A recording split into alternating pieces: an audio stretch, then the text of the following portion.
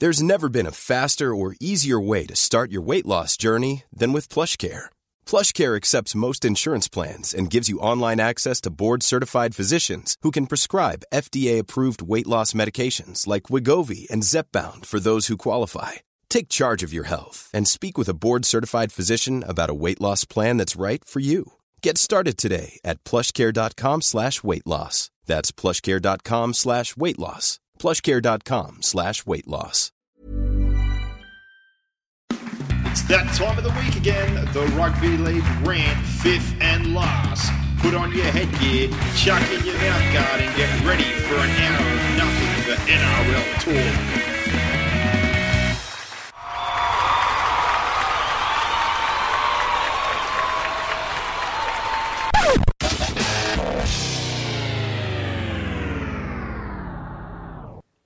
And back for another week of the fifth and last NRL podcast. And Boxhead, you were right about the massacre at Mudgee, but unfortunately, it went the opposite way.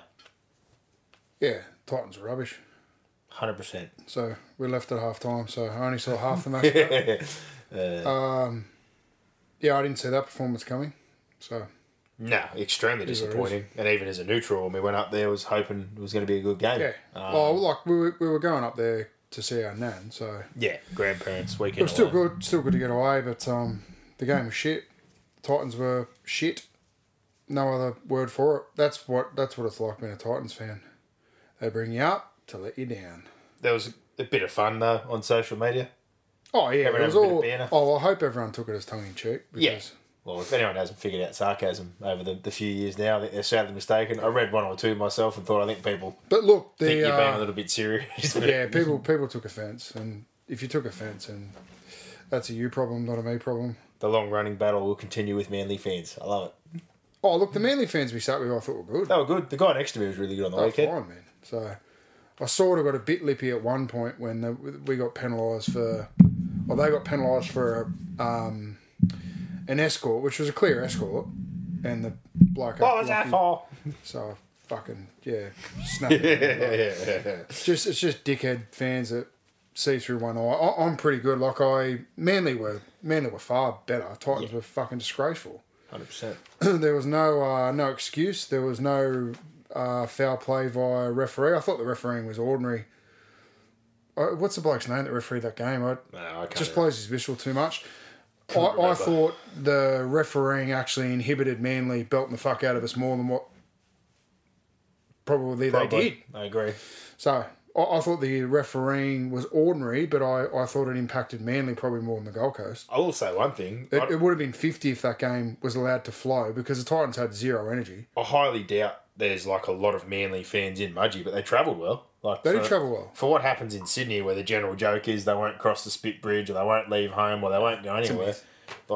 Mudgee's also a very nice place for a weekend getaway, so I guess it's twofold like we did. You go out and enjoy the food, the local beverages and the whole thing up there, wineries, breweries, etc., which is definitely not what it was when we were kids going up and visit our grandparents. But, man, there was a lot more people than I expected from a Manly perspective. I obviously thought we'd see no Titans, a bit similar when I go to Melbourne games up in Sydney. There's usually the supporter group or a few fans, but it was a sea of my own.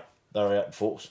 So, good atmosphere, but not a great result. But let's jump in, do our set of 6 as we do every week. Topics, discussions, opinions, any news or stories that we want to talk about and tackle one. I guess we start off with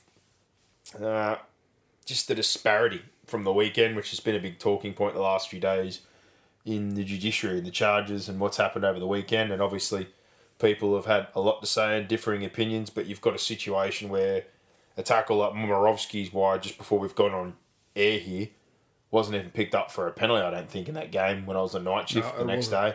Has now got 3 weeks, 300 points, has been found guilty of a grade 2. I didn't think it was... And he had no prize. Grade 2. I don't know about his former record. You've got Radley in right now, still no decision. You've got Latrell, who night of again as far as penalty or sin bins as compared to Momirovski getting nothing, as compared to Radley getting 10 in the bin, as compared to Hetherington getting sent off. And again, a variety of charges, refereeing disparity. It's just across the board. Refereeing's one thing, and we already know that. And we spoke of this before. Others are more picky in the ruck. Others are willing to make those calls. Others are harsher with their penalties, the 10 metres they hold. There's lots of just inconsistency in between referees, but the differences in charges and how they've come up, to me, are ridiculous. I really don't know how some of these have been graded differently or as harsh as one another.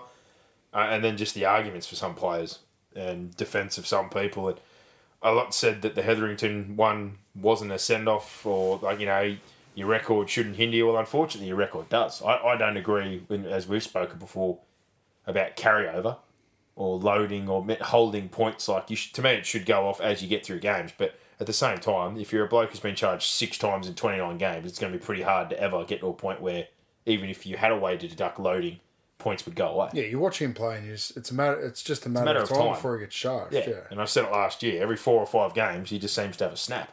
Yeah. His biggest hurdle right now, forget all the bullshit and the paint people are putting on it or poor him, is him fucking self.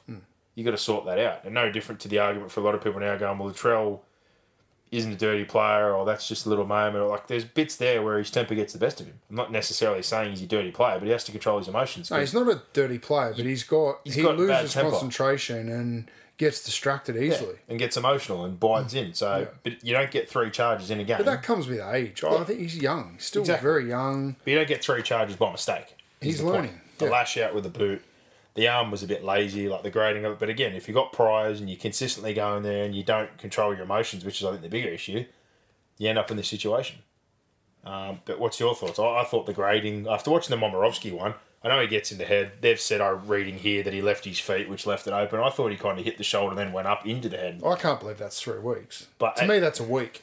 Yeah, 300 points is a fair bit. The Radley one's a lazy arm. Because they're saying the charge for Hetherington was 300 points. The reason it got up was because of loading. Yeah, so they're saying essentially that the Momirovski one is the same as the Hetherington one, which I disagree with. The Radley one's still I don't know. Right now. I don't know. It's been 20 minutes of been deliberating. There's still no update. It was a lazy arm. Same deal. He's probably got priors, but he hit him on the chin. I think the thing that everyone's blowing up about is, well, Munster in the end, you know, like they all lay down. Shouldn't matter about Munster. It shouldn't matter about the action. It's not the result of the tackle. It's about the tackle. It's not what went on after it. No. Where did he hit him and what was the intent is what they need to look at. Yeah. He's wrong-footed him. He stuck an arm out. I've got to be honest, I thought the Hetherington one is probably a grade 2. I thought the Momirovski one is a grade 1. And the Radley one probably falls somewhere in between. In my head. If I was going to rank them, I think Hetherington's was worse, then Radley, then Momirovski. But Momirovski's he's got 3 weeks, well, is that right? Like you said did he go and... they went to fight it, so they went up with 300 points. So he's going to miss 3 games, the next 3 games. And was found guilty? He's found guilty. Jesus. So 300 points. They were only seeking a downgrade, weren't they? I think they were going to fight it, but the grade 2 offence is upheld. He's received 300 penalty points. So... well... yeah, and I think they had... where is it here? There was a bit kind of saying... they said that while he was within his right to put pressure on the Broncos kicker, his highly careless nature led to quite forceful contact and warranted a higher grading. In launching himself at a speed, he lost some control, heightening the risk of injury. His lawyer, Nick Gabar, said the contact was marginally late at best, denying it was highly careless. This is an attempt of a wrapping tackle and not an arm being held out in a coat hanger which is style. true, yeah. Momirovski was not present. He was there by photo link. And again, watching it today, like, he cracked him, but again, the technique, it's gone a little bit wrong, but I thought he kind of hit the shoulder, went up, and he's sort of got him on the angle, but compared to like a straight up stiff arm or a shoulder in the mallet, like, I don't know. And again, I don't know his record, but I don't think he's been there prior. I wouldn't think he has a record. So I can't believe that's 3 weeks for a first offence. Yeah, I just think 3 weeks for that in general was pretty... and to not even get a penalty in the game, like, again, that goes back to another point we spoke about before. What the fuck's the bunker doing? If the bunker's watching all these things and can intervene or tip up a referee about something that's happened, well, where are we on that one? Yeah. It's just... I don't know. But I think the bigger thing for me in the end is more what we just spoke about. The gradings in the end, when it gets to the judiciary, to me, just seem a yo-yo. Like, it's an absolute gamble as to how it gets graded. Yeah. Loading and all these things are an argument we can have for another day. We've already went over it before, that carryover points are bullshit, especially when they happen in round 1 and they're still sitting over your head over a final series. There has to be some way to get carryover points taken down. Because at a stage where it's a week, which could turn into 2 weeks during finals because of carryover, etc., and you've gone 20-something games in a high-contact sport where something's bound to go wrong at some stage, I don't think carryover points should just sit there forever. Whether we spoke about before, it's a 5 points per week. If say you got 90 carryover points, so if you go the whole year and get to the finals and you've gone 20 games, you're back to zero. Yeah. So at least if you get a charge, you can go and fight a grade 1, or you might take a week and miss a semi-final, or if it's an origin, there's got to be some way. Like, you can't just sit carryover points there the whole time. Prize is a different story, and loading, which I agree with, which again, similar deal. If you go a certain amount of time with that offence, loading and all that will come down, but that side of things I don't have a big problem with. If you can't keep yourself disciplined enough, then you keep getting repetitive charges and get yourself back there, to me, you're your own worst enemy. That's controllable by the player, but the loading, the carryover points, just holding, is the big one for me that needs to be addressed. Because guys are missing football at critical stages for things they've done a while back, or 12 weeks ago or 10 weeks ago, and it just shouldn't linger for as long as it does, and especially getting in to the pointy end of the season. But still waiting live now, as we said, to find out some of these charges. But the Radley one has been deliberated on for ages now. I've been clicking on the updated thing here and the review, and it's the last update was 8:50, saying that they've given their instructions, submissions from both lawyers, and they're now deliberating. It's almost now 9:20. So, yeah, 30 minutes seems a long time for a result for that tackle. And Latrell still hasn't been in yet for his multiple charges, which I think the main thing, were they going for a downgrade on the careless? I don't even know. Yeah, but there you go. I'll try not to follow it. That's because it's a lottery. It's a court case. It becomes how well you can argue and prove that you're guilty or you're not guilty. It doesn't really become about rugby league as much about a good argument and a good lawyer. Yeah. Tackle 2, we sort of went over it before, was Mudgee. Good weekend. Was good. Shit game. Rubbish game. Plain and simple. Not if you're a Manly fan, you obviously stayed with the result, but... Pub was good. Friday night was good. The Woolpack was nice. Got a good feed and some beers and lobbed up for the 2 Friday night games. Just one thing, Woolpack, who the fuck puts mushroom in their fried rice? You said that as soon as it came out. They do... I hate mushroom. They did Chinese fusion, which I found weird. When it's a pub, I kind of thought it was going to be pub food, but they had a Chinese restaurant there and a few Aussie. So I've gone nice and plain, spring rolls and fried rice. And I got a schnitzel because I'm allergic to peanuts, so we avoided the old Chinese food. Anyway. Beers were good. Atmosphere was good. It's great, yeah. Big screen, etc. Then we rolled over to the Orient at the end, which got a bit weird. Everyone was 40 or 50 plus, and they got the club tunes banging at about 11 p.m, so we had one beer, looked around and thought, all right.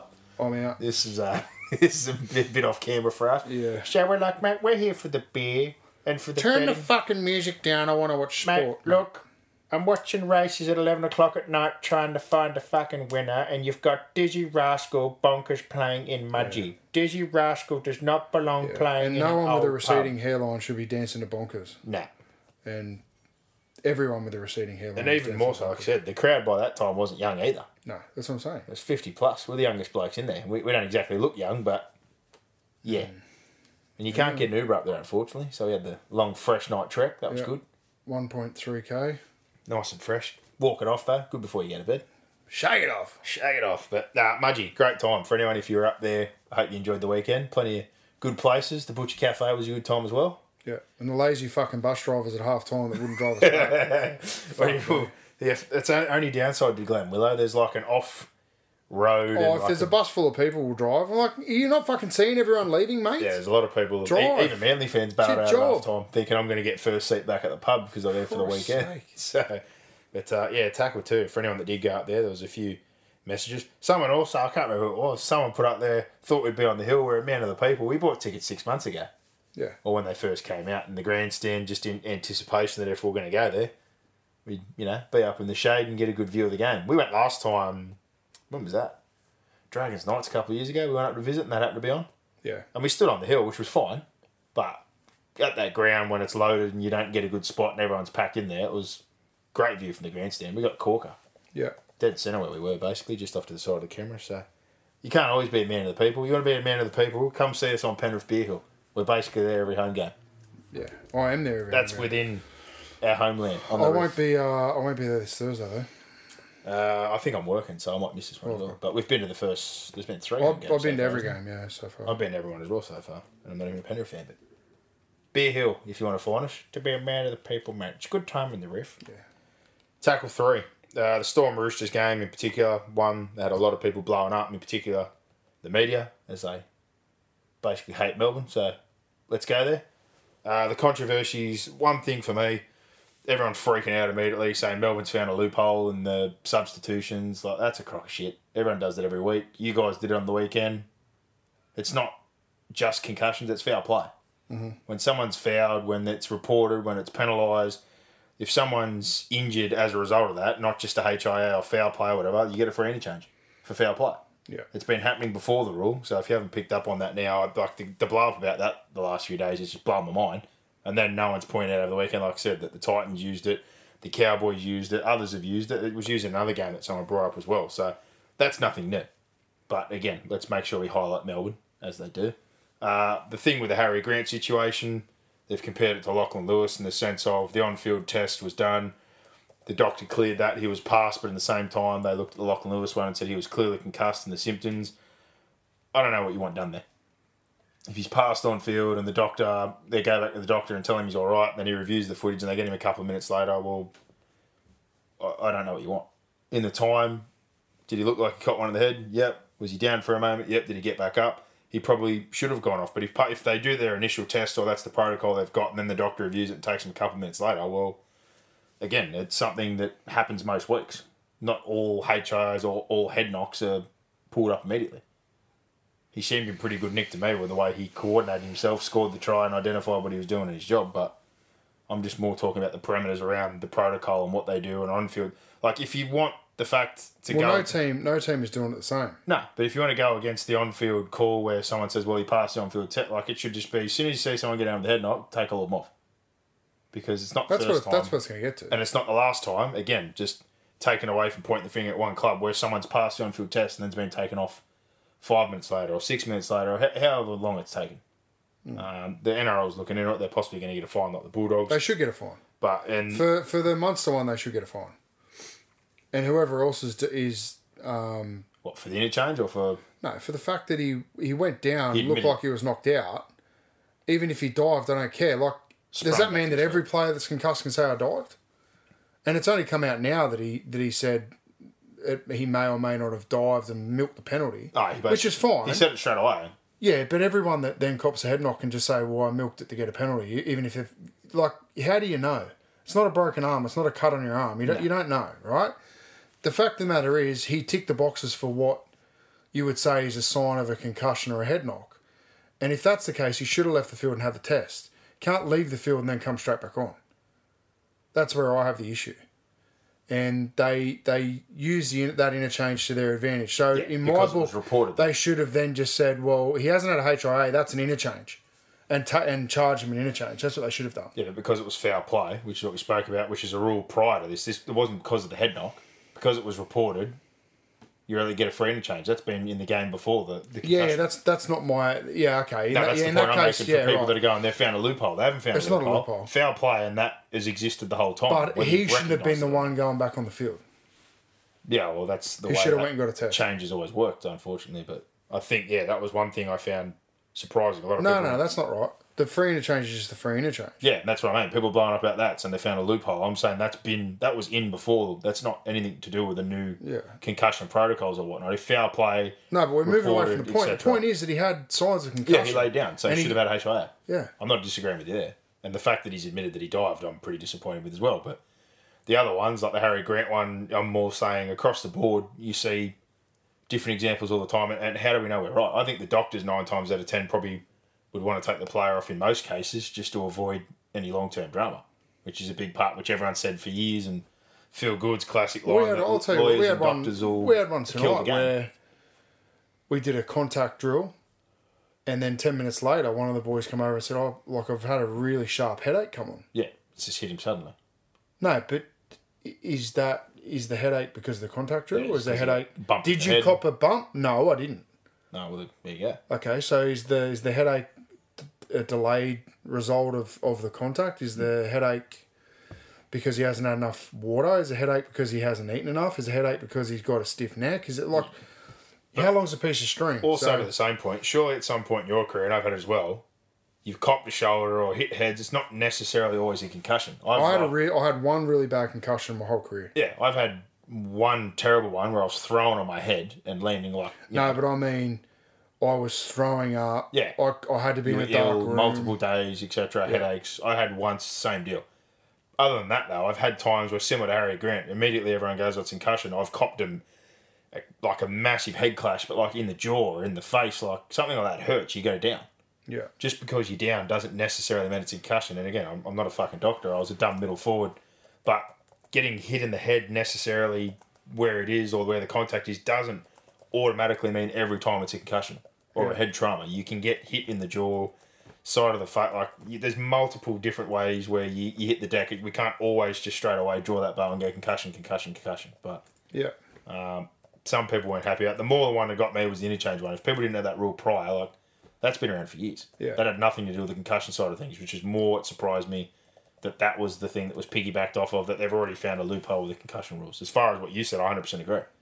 He shouldn't have. That's the only issue I had. I'm fine. I'm agree with you 100% there. The Pappenhausen one on the night, we sort of disagreed. You thought he was out cold. It's turned out today, I said AC joint. It is AC joint. He's going to miss 4 weeks. So, again, the contact looked partly head, but also the shoulder. But the way he went down, I can understand why you thought that way. Yeah. I think he copped a bit of a knock in the face or the head as well, but it's turned out he got needled, he came back on, and he's potentially going to miss a month now. But he was snoring. I don't think he was snoring. Like, he busted He was his out arm. cold. He was laying down with his arm, and he got up with his arm. So His eyes were closed and he was out cold, in my opinion. He should have come off and not been. I think it was a combination of both, but I don't think he should have gone back on the field. So I think they got two wrong. he's missing time now with that shoulder, but yeah, a lot of people unhappy. Yeah, but it's not about that. It's about what are the rules around what is a concussion or signs of concussion where you have to come off the field. Because the Munster one and the Pappenhausen one, to me, were both... Munster's one is definitely a test. Pappenhausen's one is definitely... What about Harry Grant's one? Because that's the big one for most on. people, saying that he shouldn't have been on the field. Well, whose decision? That one to me is where you go, you need to trust the doctor. Because he went down temporarily, held his face like, oh, that hurt, but was it a head knock? Was it more to the jaw? Did he get a poke in the eye? Like, what? The other two, to me, were clear. And I've watched a lot of footy that to me, they were clear. Munster should have had a test. Pappenhausen should not have returned to the field, in my opinion. Anyway, it's not an anti-Melbourne thing. I'm just saying. No, I'm not disagreeing with you. I just thought, I said to you at the time, telling you what I I think. thought he copped rid of a bump, but I thought it was seen. more his shoulder, which when they confirmed that today, I was like, all right, well, Yeah. I'm not saying he didn't get a head knock, but I didn't think, to your point, that he was sleeping. I thought he's laid down for both because he's obviously copped the double whammy, but yeah. All right, 3 down, on to 4. One team remains undefeated, one still winless. Panthers or the Dogs? Who's going to win first and who's going to lose first? And looking at what's upcoming for the Bulldogs, that was a very good chance on the weekend.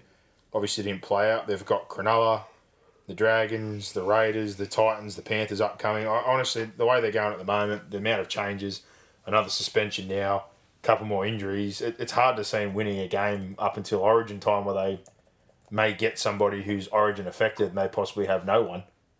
But at the same time, they might have one or two that are in contention. I don't really see Kotrick being in contention as he probably would have been if he was still at Canberra playing the way he was.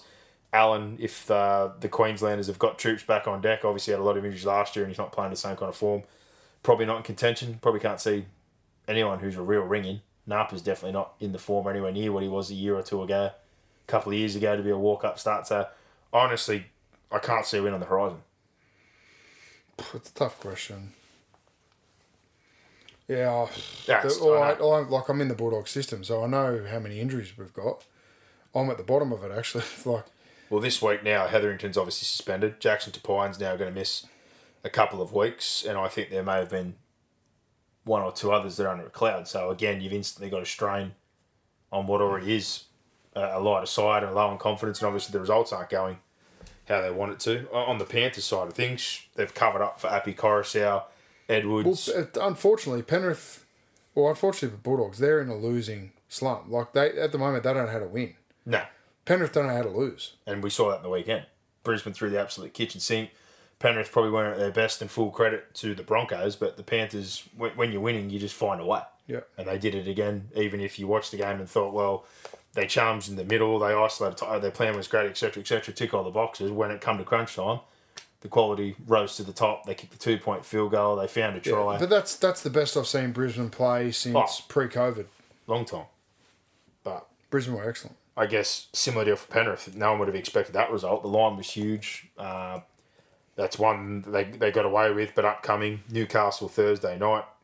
Manly after that, if they keep showing decent form. Sharks, Titans. Like for most people, everyone's pointing to their clash against South just before the Origin period.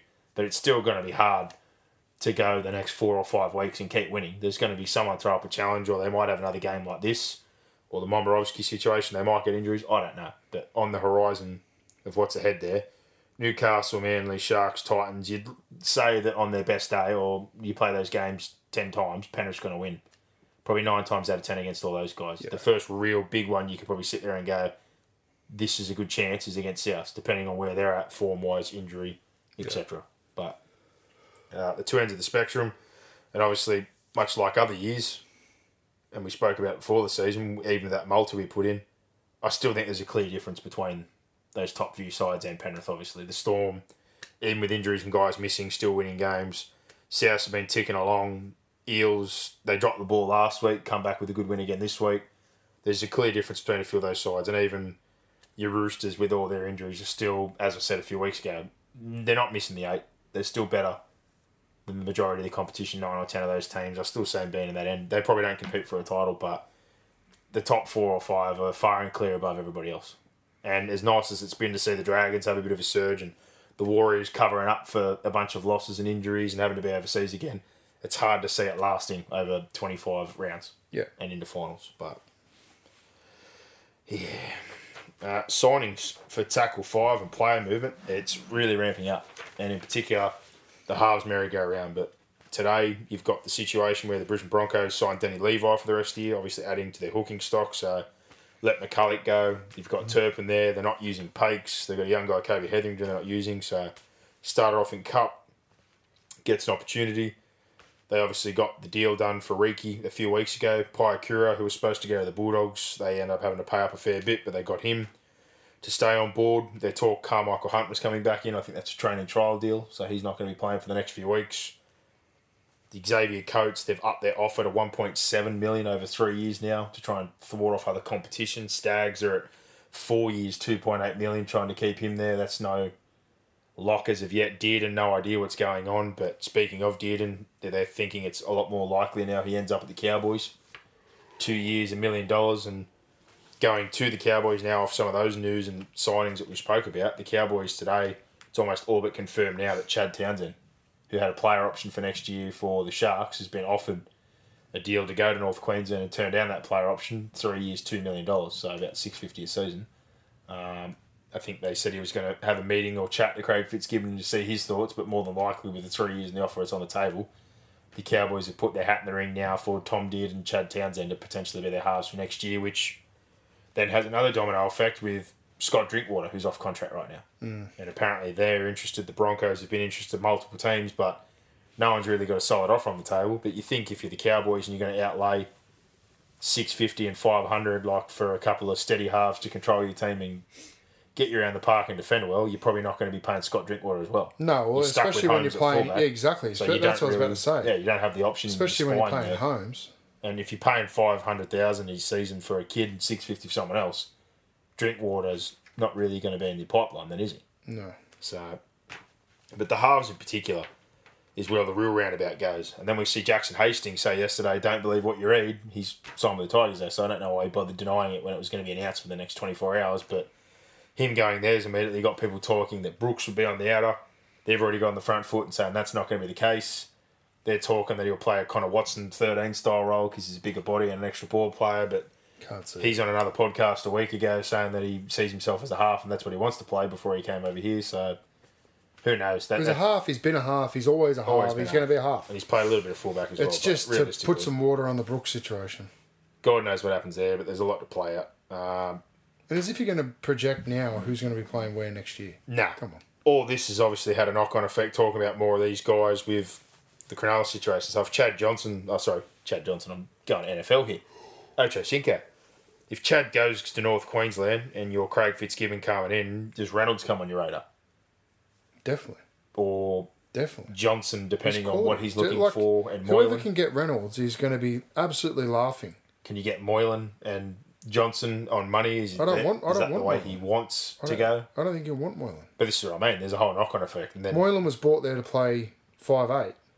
for Brisbane in this situation, if you're Moylan? no, I'm saying if you're in a situation, if you're Brisbane, and Dearden does move on, and you let go of Milford, who no one's had any link to yet, or what the situation is going to be there, the only recognised half you realistically left over with is Brodie Croft. So on this merry-go-round, if they can't get a Reynolds and they can't keep Dearden, and say a Johnson or a Moylan or a couple of these guys are available, like they might be left with nothing.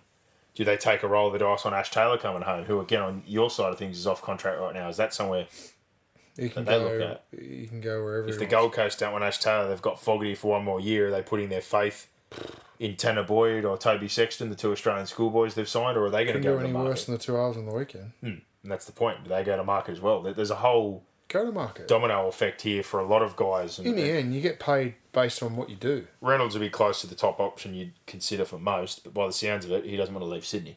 So I don't see him being an option, which is why I think the Cowboys may have already made this move for Chad Townsend. Why isn't Reynolds an option at the Dogs? At the Dogs, or Burton, and they just paid Flanagan. So unless they canned Flanagan again like the Roosters did within 12 months. Burton at fullback, or what, you can never have. Well, they paid Allen $500,000 to play fullback, and he's not playing fullback. And I'm just saying, I Dallin only just look got at extended as well. So I look at him and go like that's exactly what the Bulldogs need: a goal kicker, a kicking game, a general, a leader. They need someone like Adam Reynolds. But this half cycle, as we talk about, is just going to continue. In particular, between Souths, the Gold Coast, the Sharks, the Cowboys, and the Broncos, the main ones with some of these names we've just mentioned. Reynolds has been a name tossed up to almost every one of these clubs, but it seems more than likely he's not going to be heading north. So the best option in Sydney Tigers? right now, that one option that's still on the table, is the deal from South for 1 year. If he did come back to that with a club option for the second year, if not, Cronulla obviously would be an option right now. You throw the Tigers up, but I guess if they've already signed Hastings, Dewey's still got time to go. You know, they've kind of got three guys on big money there. I don't think they could probably stump up the sort of cash, but Johnson, again, what happens there, where he ends up? Is he an option for Brisbane or anyone else? If Souths move on from Reynolds, do they give Benji an extra year, or do they jump straight into the three kids that they've just signed? Mazulis is a hooker. He's not going to play for a few years, but he's obviously their succession plan to Cook. But Lachlan Ilias, they've signed to 2024. Blake Taft, they've signed to 2023, and they've made it clear their priority is to sign Cody Walker next year when he comes off contract. So would you think for them that Reynolds moves on if they could keep Benji on the cheap, that they could plug him in? Would they go straight to Ilias? Like this half cycle is crazy. They should be doing everything they can to keep Reynolds, in my opinion. The only thing that seems somewhat sorted right Because now, you're dealing with guys that are unproven. Benji's at the back end of his career. He's not a week-to-week starter. He's a good backup. He's good in the position he's in now. Cody Walker cannot run a side around, cannot control a side, cannot steer a side. You need a steering wheel. Reynolds is their steering wheel. Cook's not a steering wheel. It'd be a huge error, in my opinion, to get rid of Adam Reynolds if you're South. I just pay him what he's asking. well, again, they can't. They've made him the best offer they Yeah, can. bullshit. Given their Move salary someone cap. around. It can be done. It's Well, been proven. I get that, but Get it done. it's hard when you've extended everyone in the last 12 months. If he's going somewhere else, everyone who needs a 7 Well, should who be are making you a play moving for him. on? Because they already can't keep South. Sewer and a few others they want to keep right Whoever. now. Clubs move players on all I the know, time. but they've top-ended with a lot of Work it guys, out. people they don't want to lose, though. So they're I get that. prioritising Arrow and all the guys they've signed up, Murray's, Cooks, etc., Latrell. All these extensions have added up. You can't just find money out of nowhere. We can. They can't really even... can. But they can't You sign can Sewer manipulate. and other guys they Don't want tell me right that now. contracts mean anything, I because know they that, don't. but as far as top-end money, they've made commitments. That's their decision. They're You all- ask me that's something my that point, they'll know. This is That's my their point, call. though. They're all recent, though. They're not... There's They're not not all anyone recent really there. bullshit. They're sitting there going, oh, in the last 12 months, we're going to move him on. They moved on made- Burgess. They moved on Inglis. Yeah, retirement, in brackets. Inglis is now playing elsewhere. Yeah, well, Burgess there you trying go. to come back. I understand Yeah. that. What I'm saying is all these deals are fresh, younger guys who they've given big money into. So Not all of them are. they've put They 700. don't have money there where they could move. Don't tell me they don't. But it's going to be very interesting where some of these guys end up. The one who seems a little bit sorted, but it's yet to come out, looks like the Cowboys are pretty confident that they've got Townsend, and it's looking more likely they've got Dearden on board. So if they're the first ones to fall in the puzzle, Reynolds is off the table for them. Brisbane, Titans have got the spot there with Taylor if they move on. Milford, what's he doing? The two guys at the Sharks, Johnson, Moylan, does Fitzgibbon want one of them? Does he want both of them? Does he prefer Tracy, who's naturally a six, Braden Trindle, who they've had in their system? Where does Drinkwater? I'm going to get Reynolds. Where does Drinkwater end up? There's lots of things at play here with a domino move, and we're waiting for the first one to fall, but the half situation's crazy. What would you want as a Titans fan? In the halves? Ash Taylor, if you've moved on from him, you've got Fogarty. I'm getting rid of Fogarty. Was rubbish on the weekend as well. I know, but if he's got 12 months to go. Fogarty's a solid first grader, a good reserve grader. Sexton, Taylor to me is the same. Boyd. Tanner Boyd. You need an elite half. Exactly. So what I've just said there. I'd go and get Reynolds. Reynolds is the one you'd want. 100%. If he's not willing to move out of those other options, is there anyone you'd take? No. You wouldn't take Johnson for 500? No way. Cheaper? That's my point. No, but they're all going to end up somewhere. That's the thing. We know they're going to end up somewhere. That's the thing. Like, do you really want to put Reynolds and Johnson side by side? I'm not saying Reynolds and Johnson. If you can't get Reynolds, say if he said I'm not going north. Yeah, but what I'm saying is the halves market falls off a cliff post Reynolds, in my opinion. He's the only elite half there. So go and buy elite. Go and buy what you know can win a competition. And that's Reynolds. The rest of them, I can take them or leave them. You're playing Russian roulette. You might hit, it's Battleship. Well, to finish off, two more signings, making moves for the Sharks for the rest of the year. Will Chambers signed for the rest of the season. Another one who's on board. Obviously moved on from Melbourne with a couple of years left. Went to Japanese rugby. Back in the NRL. I don't know realistically right now if that was really a need for the Sharks. No, I think he was past his best. Unless they're really off Dugan. Like they were saying earlier that Dugan didn't play on the weekend, went and played the pokies, and they're not happy about that. But Bash wasn't happy about it, Matt. They've got Ramian. It's just a bad look, Lewis. Tracy's been playing there. Connor Tracy's been doing a good job there. I thought Tracy's been outstanding everywhere. He's another one who's off contract who I think they need to get on board with. But the first domino to fall for them, similar deal. Sasifa Talakai, who would have been sorted out after the market, they've extended for 2 years. So, first of many, I'm sure they'll be sorting out. And apparently, Craig Fitzgibbon is doing player interviews over the next week, trying to meet up with everyone individually or talk to them to start to plan for the future ahead. But the Roosters are happy about that? Don't know. But I guess you just have to see what happens. And tackle 6 to finish off.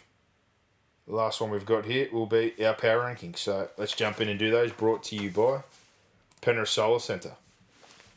Don't be sidelined by rising power bills this season. The team at Penrith Solar are dedicated to providing Western Sydney's residents with the highest quality solar energy, experience, and when it comes to tackling your electricity bills, the team at PSC will get you over the try line, saving you thousands per year in energy bill costs. Give Jake and the crew a call today on 1820 2930 or visit www.penrithsolar.com.au. For these power rankings box head, number 1, still the Pennies. Yeah. Still got the Panthers as well. Not their best, but again, they found a way to win. Number 2. Rabbitohs. Yep, same deal. Not the greatest game for them, but same deal. Found a way to win under duress. Number 3. Eels. Well, I've got the Storm after knocking off the Roosters and losing Pappenhausen. Obviously hurts, but seeing Grant after a run under his belt and then take control in the second half, very impressive. Yeah, Number 4. Eels beat Storm for me, so I've got Storm below Eels at the moment. Well, I've got Eels at 4. Yeah, good win on the weekend. Bounce back, no Brown. I think right now that they are the clear, by far and away, 1,000,000% top 4. The Eels. No, Panthers, Rabbits, Eels, Storm. Yeah, Like they as are a whole. Yeah, okay. Yeah. I agree with you there. They're the 4 that I look at and go, right, okay. I can put the 4 of you in the 8 confidently. Who is your 5? That's a good question. I've got the Roosters. I've just stuck the Roosters there because I've stuck with the Roosters. Everyone else that we're about to name pretty much lost on the weekend, and I just think they're the best of that losing bunch. And I know they've lost as well, but given the circumstances, and I'll bring it up again, blooded in a new half, no Keary, no Friend, no Court. Like, they've taken out huge names, and they've had duress, missed a couple of players this week. Jared, Tocky, and a few guys are barely looking like they're on board right now. Walker will keep developing. Guys are doing their job. I just think, again, over the long run, they're going to be one of these guys that find a way to make the 8. Yeah. And I still think they're better than most of those. So I've left them at 5. The talk about Perenara is one we probably didn't bring up. That's exciting. I haven't really watched a whole lot of him in rugby union, but you don't make the All Blacks by chance. If there's a lot of things in rugby union that you know or respect, that is the one thing from our side of the fence is people that probably aren't as solid on Union that you know is respectable. If you played for the All Blacks, you can clearly play. Yeah. So TJ Perenara, if that situation pans out, very different to a Sonny Bill, it's a key position, that would excite me. Yeah, that definitely. is something that would be very interesting to see. So I know people would probably find a way to blow up, in particular because it's the Roosters, but I, for one, would love to see it happen. Yeah, me too. Who's number 6? Of Dragons. Yeah, I got the Dragons. So I think the Dragons, despite the fact they lost, more of it was their own doing. Because the Warriors gave them absolutely nothing.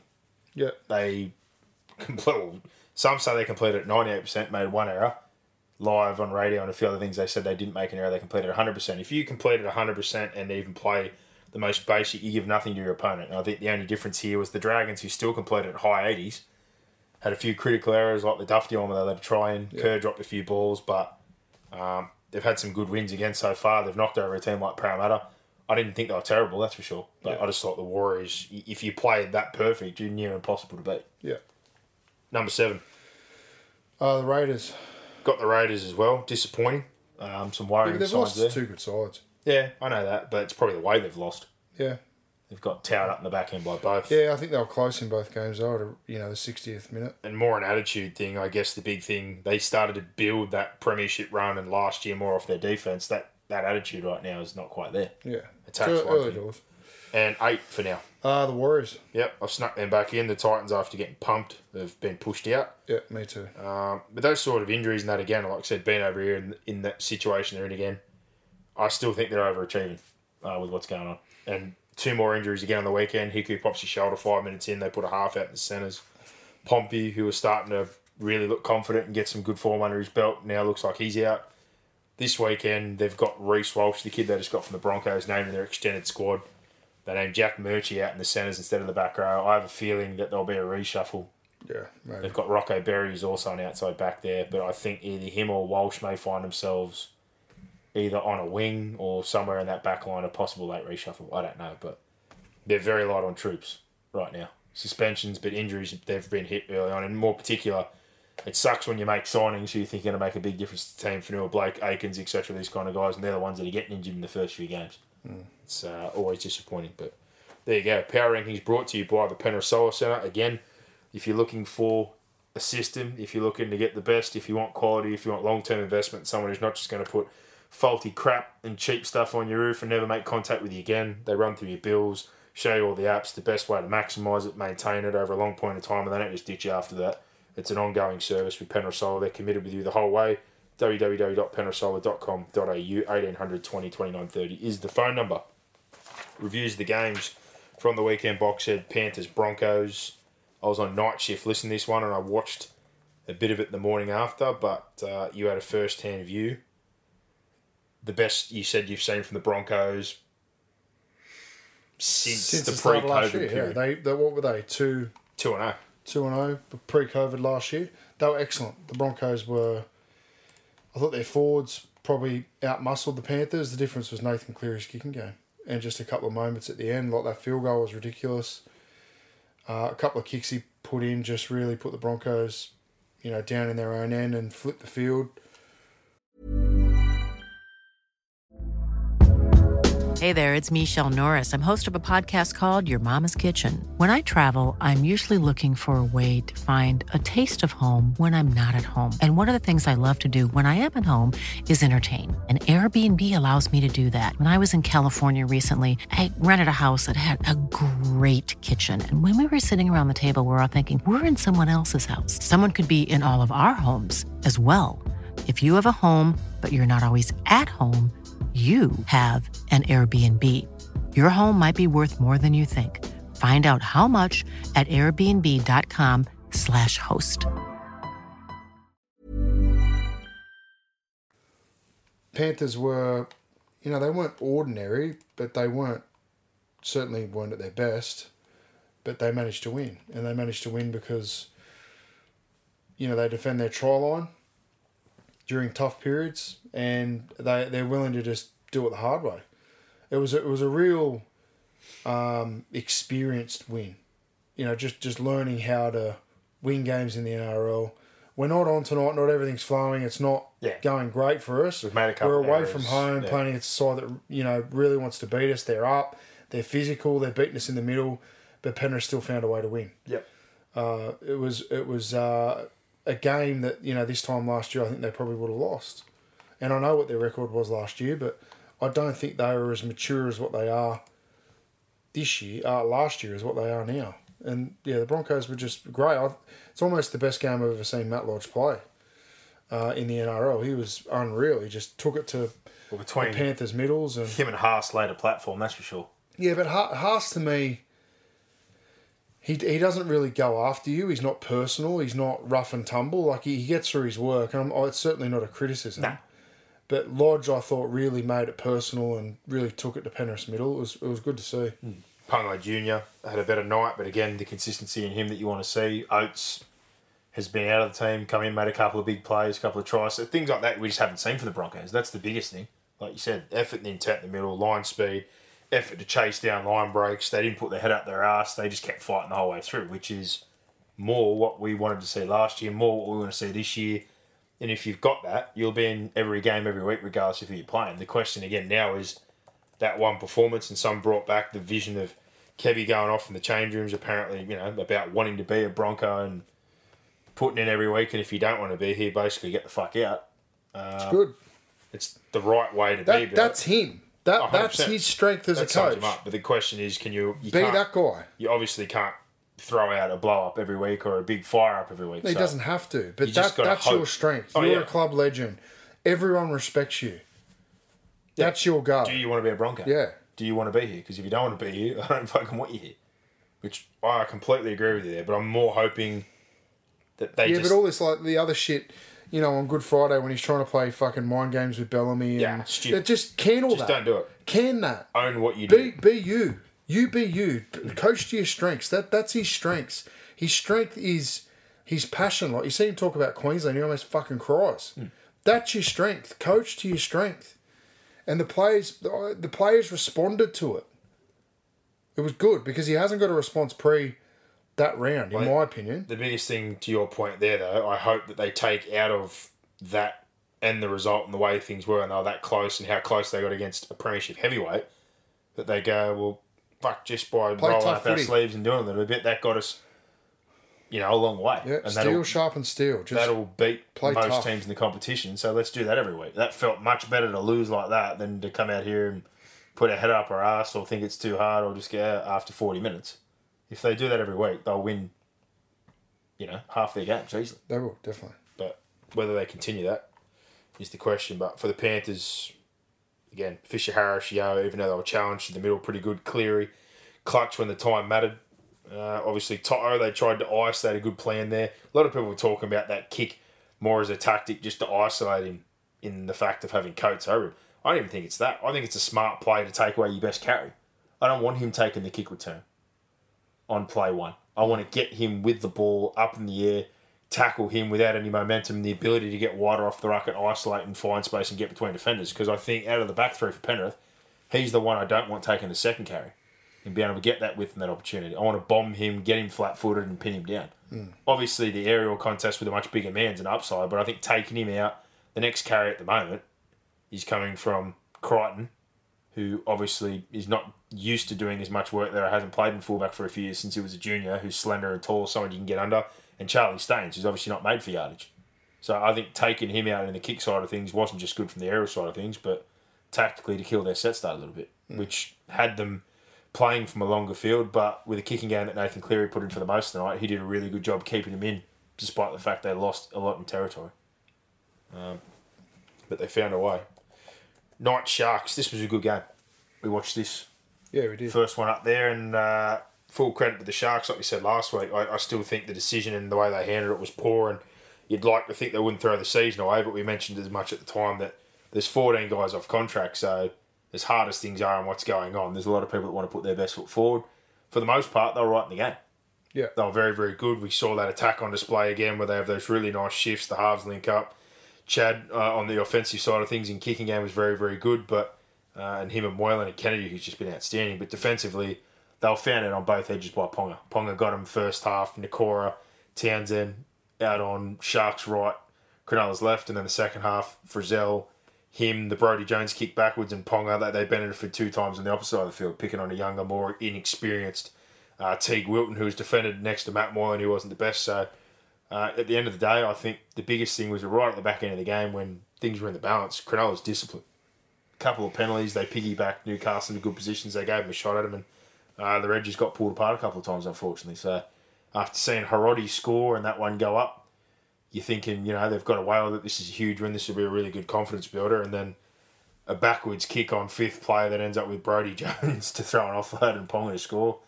Obviously, it wasn't the way they thought their night was going to go. Yeah, it ebbed and flowed this game. Probably a game the Sharks should have won, really. At one stage there, I think Newcastle led. And, the lead shuffled around. But, with 5 to go, I thought, the Sharks are going to win this one. Couple of dubious calls, video ref decisions that sort of went their way. But it was just a really good game. Went down to the end, and Ponga was probably the difference, really. Like a couple of touches from him got the Knights over the line. It's an important win for Newcastle, really important win. And, the Sharks, you've got to ice that. And they didn't. No, they certainly didn't, and obviously disappointing away. As you said, they're in for the most part of the game, but discipline just got them at the back end. Good for Newcastle. Got smashed up the week before, had some injuries, bit of drama, but Ponga back in, sick and throwing up. Him and Connor Watson both crooked during the week, played very, very well. But particular Ponga had a huge influence on the result. Frizzell, Barnett, Jones. There's a lot of good players for Newcastle, but getting a few troops back obviously helped. Newcastle, Townsend offensively and kicking-wise was good, but defensively caught it. A few times. Kennedy, good game, and a few of those younger guys again filling in some of the changes they've had. You kind of trace as well Teague Wilton defensively, but good game overall. There was a solid effort, let's put it that way, and there's still some good young guys they're developing and some good stuff happening. And having Talakai back obviously helped out as well. So for the Sharks, I guess the big thing is just keep pushing forward, and it'll be interesting to see what plays out. As we said, now the first sort of dominoes fall, and you're talking about Townsend potentially going. Talakai's just signed on. Dugan's contract, all of these contracts. Johnson made up an offer before the Morris situation. Now Fitzgibbon's there. A lot's going to happen in Cronulla in the coming weeks. Storm, Roosters, 20-4. Great game. It was a good game of footy, yeah. As far as just these two almost wait for each other. First half was ugly, but it was, for the purists, it was great. I loved it. They just hate each other. They get up for each other. It doesn't seem to matter who's available, what time of the year it is, what's going on. You could watch them on a different week, like watching Melbourne last week, and think, this is not really the greatest version of them against the Bulldogs. But when the Storm and the Roosters collide, they just go at each other. Yeah. So from that point of view, as you said, it was great to watch them just try to bludgeon each other to death. Melbourne in the first half, ton of possession, heaps of good ball, possession inside the half, inside 20. Roosters held on. Part of that due to Melbourne being a bit clunky, but also at the same time, the Roosters have come to know in those big games, defend well, sustain their goal line, and they absorb that pressure. Melbourne only come away with a couple of penalty goals. There's obviously the controversy of the sin bin and that kind of moment there. Pappenhausen going down with a shoulder / like you said, head knock that possibly could have been something that affected him long term in the game. But coming out in the second half, when they made that change to get Harry Grant out there, he obviously played a little bit in the first half. That turned out to be the real point of difference. His influence on the game in the second half was huge. They got a lot of second phase. Christian Welch, outstanding 5 offloads. Nelson, a couple, really laid a platform. But Harry Grant's manipulation and the difference between him and Brandon as far as what he generates out of 9. And some of the passing. The pass for Hughes when they're over thick at the ruck and there's lots of numbers to jet that pass out into space there on the money. We saw one on a set play they did earlier in the first half when he first got on where he zinged one 20 plus metres, just dead set on the money, moving. Couple of kicks in there. He's running, getting out and being able to get over the advantage line and punch holes and get in behind and bring Smith and Pappenhausen and these guys into the game. He's elite. He's a hell of a player. Yeah. But he was massive in the second half. Pappenhausen obviously had another big night and was involved off the back of that. And Munster, despite that moment, thought he had a big game too. Yeah. Just ran the football, lots of offloads, it was a handful. I'm taking as much away from Roosters as I am Melbourne. Right? Roosters were pretty good, I thought. Like, I know they were comprehensively beaten, but they competed. And, they're not going to be far away. No, and again, particularly now they've got the majority of the year to work up these combinations and give these young players experience. So Yeah, I don't think they can win the comp, but they're going to compete with those sides up top. Yeah, good baptism of fire for a young bloke like Walker, who obviously found out what it takes, and you had your typical characters, a bit more experience for some of the guys that they're bringing through in this second generation. Your Tillies and all these sorts of blokes that are playing. Tedesco, they basically kept out of the game for the most part, but he kept coming, found a way to set up that try. Last play of the game with a kick. Jared Toki left the field busted, which isn't a good thing. They've been named for this week, but a few little kind of concerns there. And obviously Radley, it's just turned out, I saw before, he's got off his charge, so he's just got a fine now. Really? So Latrell's in now, but Radley will be clear to play this week, which I guess when you've got injury cards over those guys, and Verrills, who they've named earlier than what was expected, whether he's healthy to go, it's never really good when you've got 3 or 4 injury clouds hanging over your team. But, with those guys to talk about Perinara, if they can stay healthy, get him possibly on board, a bit more developing to a few of these guys, they're going to win other games. But in this situation at this point in the season, Melbourne were just too good for the Roosters. Yeah. So, good win for them. Manly Titans, 36 zip. And again, people are going to take this the wrong way because we said before, and 1 or 2 have already gone, thought you said Tommy wouldn't fix all their problems. Tommy wasn't the only reason they won that game. You can't just look at Tom and go, that's the sole reason they won that game. If you were there seeing what we saw in particular in the forwards, they got absolutely romped in the middle of the field. Yeah. Paseka, Aloiai, these kind of guys who maybe individually have played okay on certain weeks and the rest of the team hasn't come with them, were outstanding. Their forward pack stomped the Titans, and I was looking forward to seeing Tino live. He was kept well under wraps. No forward. Forum was very good as well. Yeah, he was. I'm on that side of things. Yeah, Tommy unlocks the halves, takes some pressure off, allows to engage a little bit, helps out the ruck. But it was ignorant of the forward dominance. Yeah, it's you're completely denying that. How do you think a fullback gets those opportunities in the halves to play that sort of football? Yeah, it starts from your middles having a dig, and Paseka in particular, along with Aloiai, I think individually have been good most weeks, but the joint effort of those guys on the weekend, Tapau now being pushed to the bench, thought he brought some spark. Schuster on that edge has brought another side to the combination where not only is he just so physically strong, but he's also another ball playing option. So they found a lot of love going down that edge between Schuster firing and now Tommy being back off the back of the platform that was laid. And they created plenty of havoc. Croker, when space is created for him, because he's a natural half, he's not so much a hooker, but even he looked better with the sort of roll on the platform they laid for him to get out, because the strength of his game when he was coming through the grades in Australian schoolboy was his running game.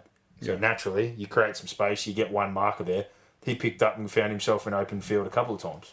Yeah. So again, it's not taken away from what Tom did because he had a big impact on the game and he makes a huge difference in his relief valve for those guys, but you can't just substitute that for, again, dominating the forwards, laying a platform, and what they didn't have a couple of weeks ago, again, was just effort and intent in their defence. They were aggressive, they were angry, they wanted to beat up on you guys, and they did in all facets of the game. But he's obviously a huge inclusion. Of course. But, yeah, I just find it, like you said, ignorant to sit there and go, it was just Tom come back, Tom solved it. It wasn't Tom. Manly as a whole were 100% better. And very surprised to see what was dished up by the Titans from the progress that we've seen. And obviously there's been 1 or 2 losses there, but not to that extent. You've got the Raiders game where they were right in the mix and they lost their halves and lost their direction a little at the back end. The Warriors game, they were right in it. It was a hot day, it was a hard day, and the Warriors were probably more clinical and clean as far as errors and holding their football. But at no point, if you would have told me on the weekend they were going to lose is one thing, but to get dusted 36 zip, get dominated in the forwards the way they did and just look a shell of what we've seen so far, like, it was poor. Yeah, it's the worst Titans performance under Holbrook. They lose Tino for 2 weeks on top of that as well. I know they were belted in a few games early last year, but that was lifeless, that performance. You thought that stuff was gone under this new regime. Or you at least thought we wouldn't see anything like that, especially the duck egg. No. But the sadder part, and we saw it in the first half, the only 2 guys who seemed to make any sort of dent, or like Corey Thompson in the first half before we took off, was outstanding. Yeah. He busted his ass and he always has a go. Kelly looked dangerous a few times, but they were relying on Peachy to basically generate almost everything as far as their halves and their movement. They were side to side without a roll on. They get nothing off the back of the platform they laid, similar deal. When we talk about spine players, their halves did nothing off the back of it, couldn't do anything off the back of it. They kicked poorly. Every time they turned it over or got in a good position, they made an error or they gave away a penalty. And they were torched subsequently. And their edge defence was awful. And a lot of that came off the back of being pulled apart in the middle. You get more frantic and spaced on the edges and you get pulled apart, and that's what happened. Yeah. So there's not a lot of good take out of it. And again, obviously, like I said, losing Tino for 2 weeks is going to be a big blow. Massive blow. We play the Rabbitohs. Good luck. Yeah, you're heading to South, and even if Latrell doesn't get off, obviously they've got cover and ways to shuffle that. But you take Tino out of that forward pack and use Fifita the way they did, which is just basically trying to do an under-12s play off the back of nothing. It's going to be a hard day. Yeah. And rightfully so. But to Manly, confidence builder last week, Tommy back in this week. A lot of guys starting to find some good football. If they can lay that platform, like we said, in particular, Ally and Paseka for the halves and the 9, and Tom to be the link man at the back and that relief valve for those guys and that extra option, they put themselves right back in the mix to fight for the bottom half of the 8. I'm still not looking at Manly and saying that's a premiership. Yeah, they've got to be consistent. But there's a lot more to come. And who they got this week? Tigers. So they've got a pretty good run coming up, I think, from what I looked at before their draw. Yeah, play Broncos. So they might be able to string together a couple if everyone stays on the field the next few weeks. Yeah. And build. And I think in there is a top-end game, but there's 3 or 4 out of the next couple, I think, that are very winnable to get things sort of back on track. Heading into that origin period where you'd expect, again, they're probably going to lose a couple of players, which with a team where you're already lacking depth is not a great thing. And I guess that's a point we've brought up in the past, like last year when we said, I didn't think Tom should play after all those injuries, and he didn't. But would you think Tom immediately goes back in origin contention? Yeah. As a centre? 100%. So, if I'm Manly, I'm still a bit irked about that. Yeah. I know it's their right to go play rep football. When you put so much time into someone who's barely been on the field, and especially what he's been through recently, I'm not saying it's wrong, but if he's healthy the whole way through, that's one thing. But yeah, it's obviously a big risk, but huge win by them. Like we said, a lot of standout guys, and even being back obviously helps out his brother. But the forward pack, excellent, great platform. First time things have been really unlocked for their spine. South Tigers, bit of a shock. Again, one of these games a lot of people thought would have been a bloodbath. They were borderline lifeless the week before until it was too late in the second half to try and fight back against the Cowboys. But certainly brought plenty of fight to this one, and they always seem to have very fiery clashes with the Tigers. And it panned out that way again. Yeah, it was a little bit of the Tigers bounce back, wasn't it, from the previous week at Leichhardt, and South were obviously a little bit off and got distracted, and they were very, very lucky to win this game. Very, very lucky to win this game. The Bunnies. Adam Reynolds was probably the biggest difference. Goal kicking, the 2-point field goal. And, you know, the Tom Burgess, it was a fingertip, really. Like, that never used to be downward pressure, but it's enough in the modern game. And, yeah, what a finish. It was a good, entertaining game of footy. If you didn't see the last 10 or 15, go and watch it. It was great. Yeah, and obviously, what a finish, like you said, the field goal that Reynolds nailed again. Absolute corker, but very surprised he missed that goal. Like that's bread and butter for him right there. I thought it's over, and he had the smirk, and then he ended up shivering it, so that wasn't exactly ideal. And then poor Madge, if you want to talk about a tortured soul, Tommy Burgess, usually everyone's panicking about the field goal. One of the markers jumped, I didn't know who it was, left it isolated. Cook was smart enough to just drop it to Tommy, who burst through one-on-one. 2 or 3 try to come across, cover it. He looks like he's dropped it. The ref's just frozen. Looked like he's going to call time off. Then calls play on. Brooks runs the other end. At that point in time, I'm like, this is a disaster. This is an absolute disaster. Blows the try for the Tigers, and then on the replay, you just see Madge's heart break like Ralph off The Simpsons. The exact moment it happens when it goes up that Tommy Burgess did score that try. Yeah. But just, that's hard. Again, speaking about what we spoke about before in terms of say Latrell, another good effort or a good result, but another one of these games where the emotion comes out and he gets a little bit off his game or a bit unfocused, and he picked up a couple of charges. And he doesn't need to do it. That's the thing. There's other ways to show your aggression or have an influence on the game, but for having such an impact, you can't be spending time on the sidelines again every couple of weeks because you buy into the emotional side of things. If you're going to have aggression, and same thing for Hetherington, you want aggression in your players, but it needs to be channeled correctly. Yeah. In forms of the game. Like the Garner thing, he was lucky he didn't really connect, or I didn't see a connection, but he's very lucky. But the contrary conduct for that. The arm for Nofaluma, it's a little bit lazy, but he stuck it out there. You put yourself in that position, it's never ideal. And for them in general, I guess a bit of a reality check again. When we watch teams play some weeks, or they're expected to win, or they go into a game and someone else turns up, a bit similar to Brisbane against the Penrith, I guess. They threw the kitchen sink at them, they got away with it because they're just winning. Yeah.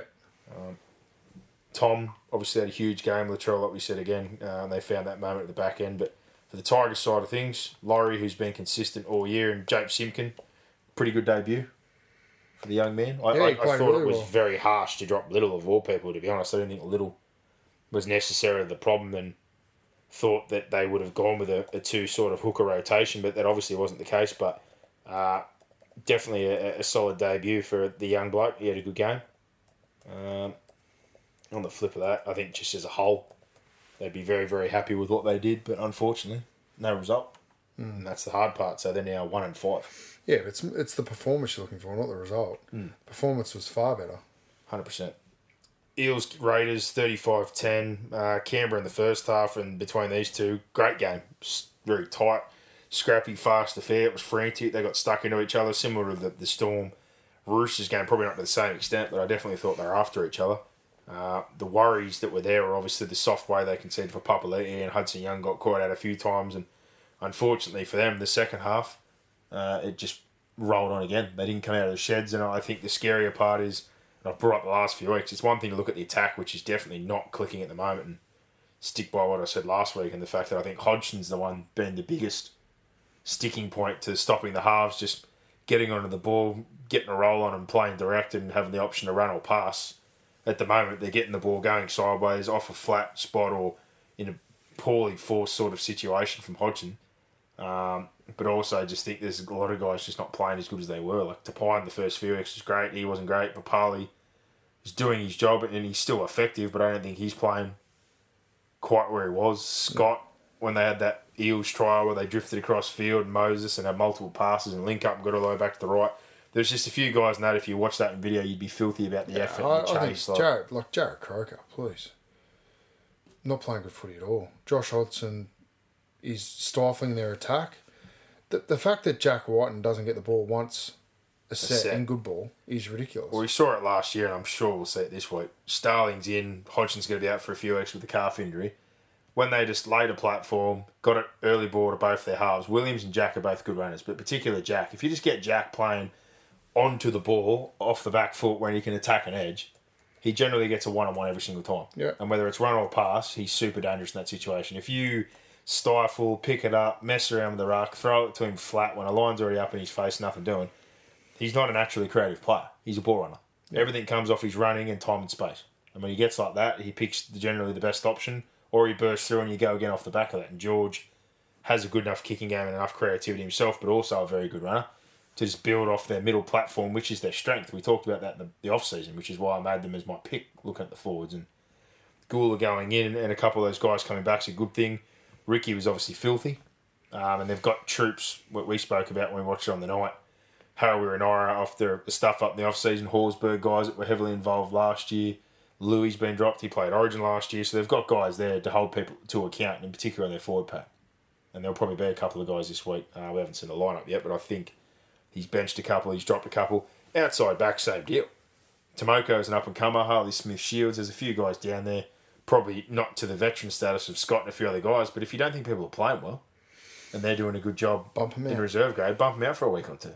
Yeah. But the scarier part as well, not just the clunkiness and the stifle of the attack, which you already talked about, the defensive effort was what got them to the grand final in 2018. It's something that wasn't associated with Canberra being a tough, resilient, gritty side to go along with that attack.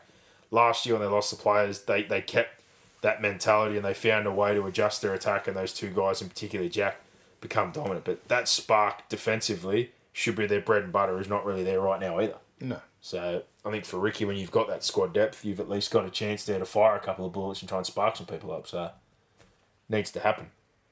On the Para side of things, I don't think Brad Arthur could be any happier. You respond very, very well on the road. You lost Brown.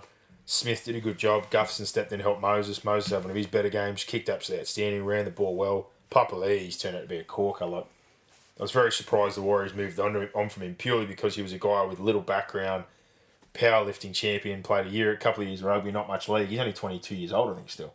So very raw. Comes over here for next to nothing. Murata and Opacek, as we talked about a few weeks ago to me, really done a good job tightening up their centres and the defence on their edges, which has been a problem. Murata just bathed Croker all night. Anytime Croker got the ball or any sort of opportunity was all over him like a cheap suit. Marnie in the middle off the platform laid by those three guys we speak about every week, Brown, Paulo, RCG, and what they do.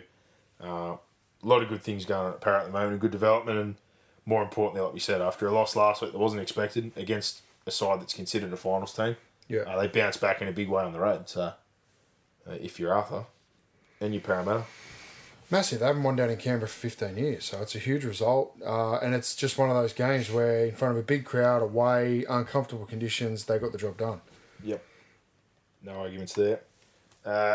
Warriors Dragons, again, I didn't think the Dragons were terrible, but when a team literally makes no errors or gives you nothing, it's going to be a hard day. Yeah. And with all the changes and injuries and things they've had to put up with so far, like, full credit to the Warriors.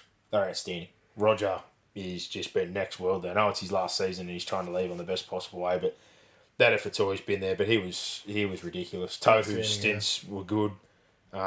Again, sad to see Pompey get injured. I think he's starting to really show some good signs. And Hiku popped his shoulder out. But, you know, Turner coming in and playing in an unfamiliar position, I know defensively as a half or a centre, it's only one position different. But the effort just all around from all the Warriors players. Ken Marmolo was busted the backhand 200 plus metres, 20-something carries. Like, you've completed 100%, give a team nothing, defend well, scrap for your line, get out of yardage and just go back and forth. Someone's going to give you something. And they got a few moments purely off the back of their patience and their hard work. Like, Dufty misses that ball, Turner's there for it. A little bit of manipulation from Egan at dummy half and a marker jumps, Tohu crashes over. Roger late in the game, etc. Nikorima doing well with the kicking game and just controlling things. They did nothing special, nothing fancy, but they basically looked at themselves and thought, we got injuries, guys playing our position, we lost a couple of guys earlier on in duress, we're just going to complete, roll our sleeves up, do the right thing, kick, turn them around and play for the whole 80 minutes, and they found a win because, like I said in the end, the Dragons didn't do a whole lot wrong, bar the Dufty moment, a few errors by Kerr, etc., and had a high rate themselves and went after him, but they just couldn't get the job done. Yeah. So, I think for them, White Clune has been good. Norman obviously looked like he might have had a peck issue, but I think they've downplayed that now, and luckily it's not. They thought they might have had a Pierce moment. If I'm a Dragons fan right now, I'm hoping that Hunt recovers very soon. And that's not to say Clune's not doing a good job, but the fact they finally started to find a little bit of spark out of him, the worst thing that could happen was to get that injury. You wanted to see that take off again. And for a guy like Dufty again, who comes out and it's like, I still haven't been offered a contract, it's like those moments like that on the weekend, you come up with an awesome try, but just a shit moment where he had time to get that ball with two hands or kick it dead or do something, he tried to fall on it with one hand. Like, that's the difference. Your one moment of brilliance was undone by one moment of just complete... And that's where they've... That's why they're sitting That's where they are, yeah. Going, well, for those moments of brilliance or that cut-out pass to Ravalawa who dives in the corner, not great in yardage, not a big body, not great under the high ball. Like, we take so many positives in attack, but... And this is the Dragons. You're going to get... That's the question. They're learning how to get back to that winning type of football, so... You're going to get these little blips, and they're going to happen all year. And again, they were still good. But you just want full of effort. They were in the game. They competed. Yeah. So that's all you can ask as Dragons fans, particularly after you think about how they started the year and what the Charity Shield looked like. Yeah. I mean, they're leaps and bounds ahead of where they were then. 100%. And seeing guys get back to good form, like we said before, and it seems a lot of guys that have come off injuries or didn't have the best years, playing good footy. McCulloch comes in, playing good footy. Bird... healthy, busting tackles, has that attitude. Lomax, Ravalawa was playing good football. But like, again, I think it was more errors from a few guys that are younger or have an error in them. Like Ramsey had a couple of drops. Curtis had a couple of clean drops before he even got into the line. I still don't know if the edge is his best position, but I can see where Griffin's coming from with what he's got there. Yeah. He doesn't have a lot of options, and I'm looking at a man mount like that who's actually quite mobile, thinking, well, why defensively it may be a bit of a risk. He can really create some damage, but you can't drop balls before you even get in the line, especially a man that size. His hands are the size, but he catches mitts. Yeah. You've got to get the footy. He had 2 or 3 pre-line without contact that he juggled or spilt. Hunt is named this week, I think I saw earlier. Wow. Which is interesting. But, again, I wouldn't be rolling him out there if it's a chance of a reoccurrence or it's not completely... Yeah, I don't know they will. Clearly, he must be close, which would be a big thing for them. But, like I said, for the Warriors... Great result. In the last game of the round, this was ordinary, in all honesty. Cowboys Dogs 30-18. Yeah, it's one of the worst games I've seen all year. I think what was even crazier First half in particular. When Hetherington gets sent off, I think they're just going to run away with it. The Dogs actually probably ease up a little bit themselves. The stress disappears. The halves get onto the ball, play a bit more direct. They found some points. Yeah, they did. They looked like all the pressure was off once they didn't have 13, and it looked like they had no chance of winning the game. And sadder for the Cowboys, you got an extra man and you couldn't defend a couple of those plays. But you're trying to win the Bulldogs are trying to win a gunfight with rubber bullets at the moment. They've got to find a different way. They don't have the cattle that everyone else has, and they can't play that same style. They've got to find their own style. What suits the players that they've got? And, I think that'll go a long way to finding some wins for them. Because they look to just be trying to play a certain way, and it's just not working for them at the moment. No. And again, many of them talked about it live, and I think Brandy basically put it like, he's saying regardless of the role and what they're doing, like the halves just don't engage at all. And we saw some flashes at the back end of last week from Averillo, and we saw some flashes again there. They're not digging and engaging because they don't have the forwards going forward. Going back to what we talked about before, that when you don't have a platform and you're getting the ball under pressure or flat when a team's coming forward, it's always hard to dig into the line or have time and space to play. So, I think, there's still effort from a lot of guys there. I think all you can do for them is just keep rolling guys in and out, try and keep them up. I still think it's going to be a long year and try and get the best out of what you got.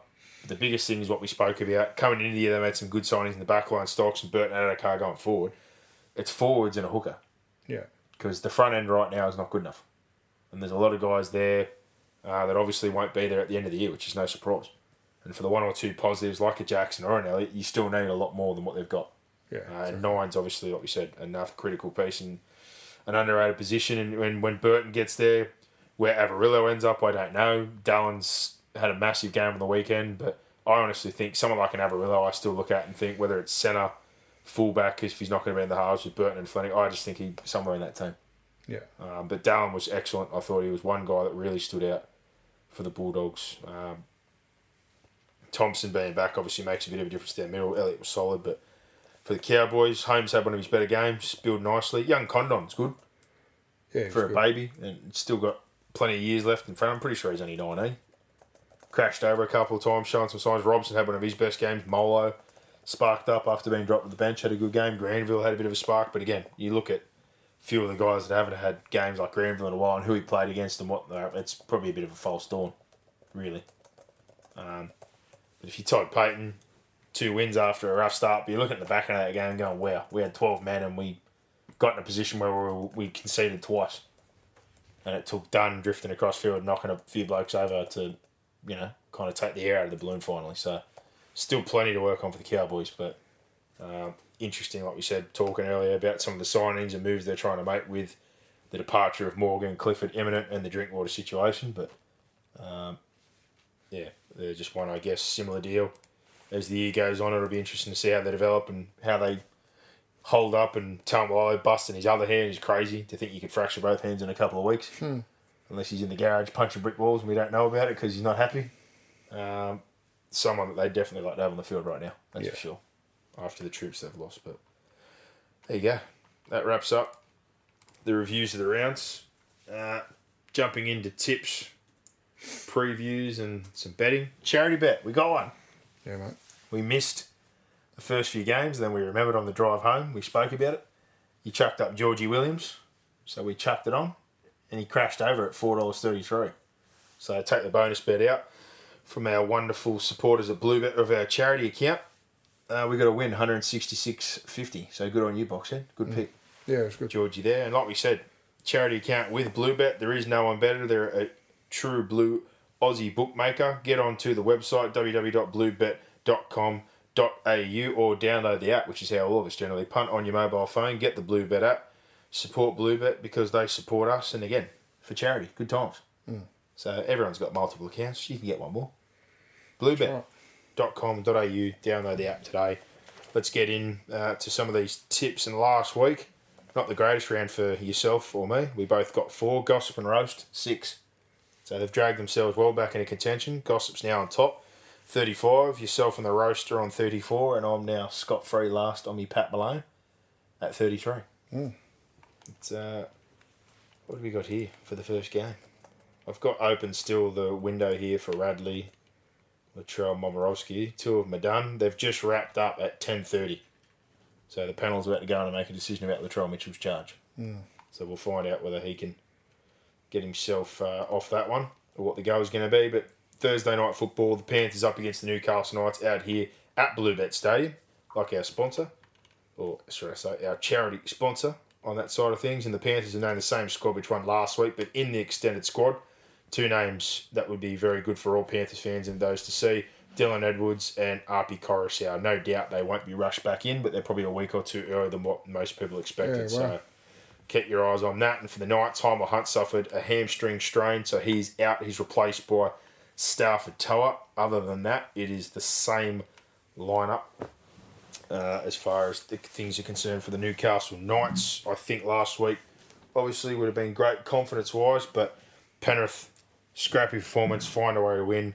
Head back home. I have no doubts that they will spring back into better form this week and have a win at Bluebet Stadium. I'm with you.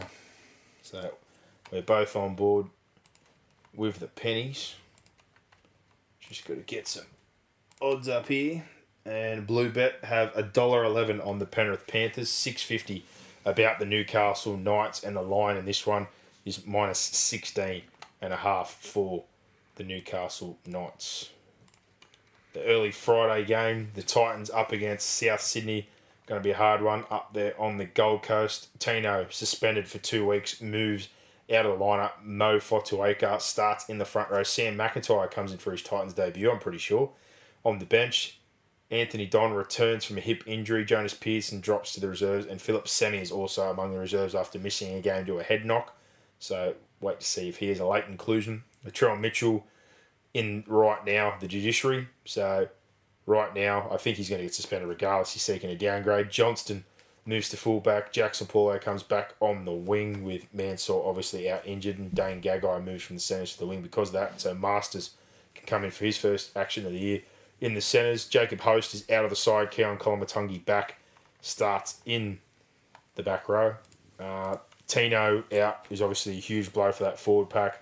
You definitely want to see a lot more spirit than last week. Latrell was a big out for South, but Colin Matangi back in and the reshuffle of the players they've got, you'd still think South Sydney, wouldn't you? Yeah. As far as... Titans are going to...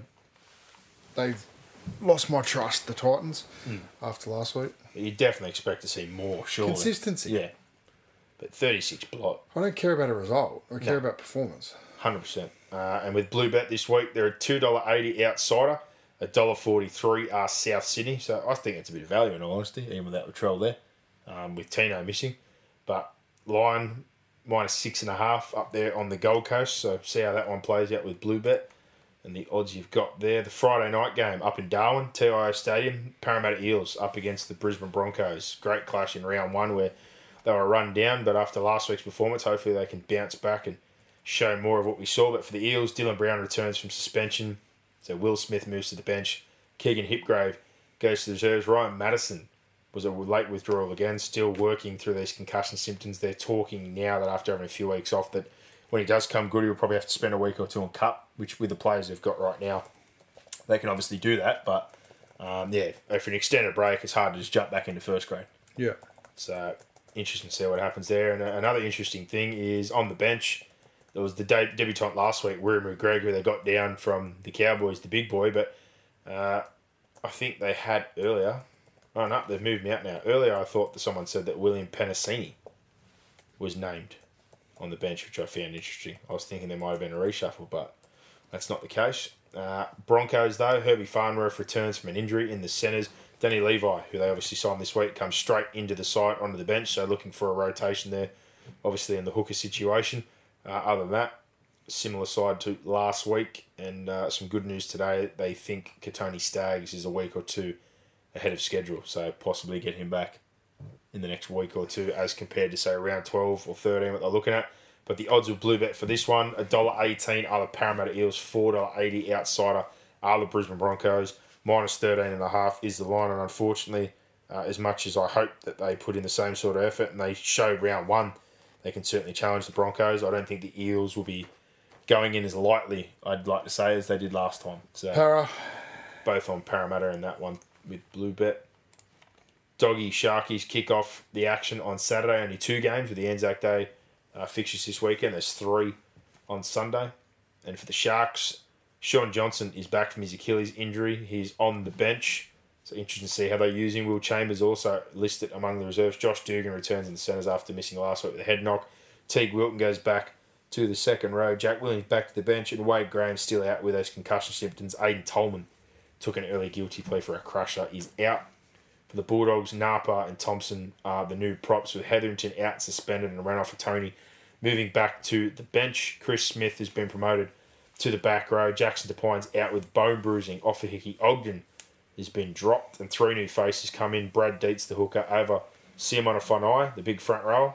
He was enormous for us on the weekend. Mate, he's been big since he's been back. Surprised it doesn't happen earlier. Dietz, he had a good game as well, so it's good to see those guys getting rewarded. Yep, and Matt Dory is up as well. Lachlan Lewis is in the reserves, hasn't played for a couple of rounds. He hasn't played since Good Friday. Since that concussion in round 4, but he's near a return. So it might be some late changes there, but unfortunately I don't think it's going to be enough for the Dogs. No. It's especially with what the Sharks throw up in attack. I think they'll definitely pose some questions for the Bulldogs side of things. And Bluebet agrees the Sharks are $1.16, $5.25 are the Dogs, minus 14.5 is the line there.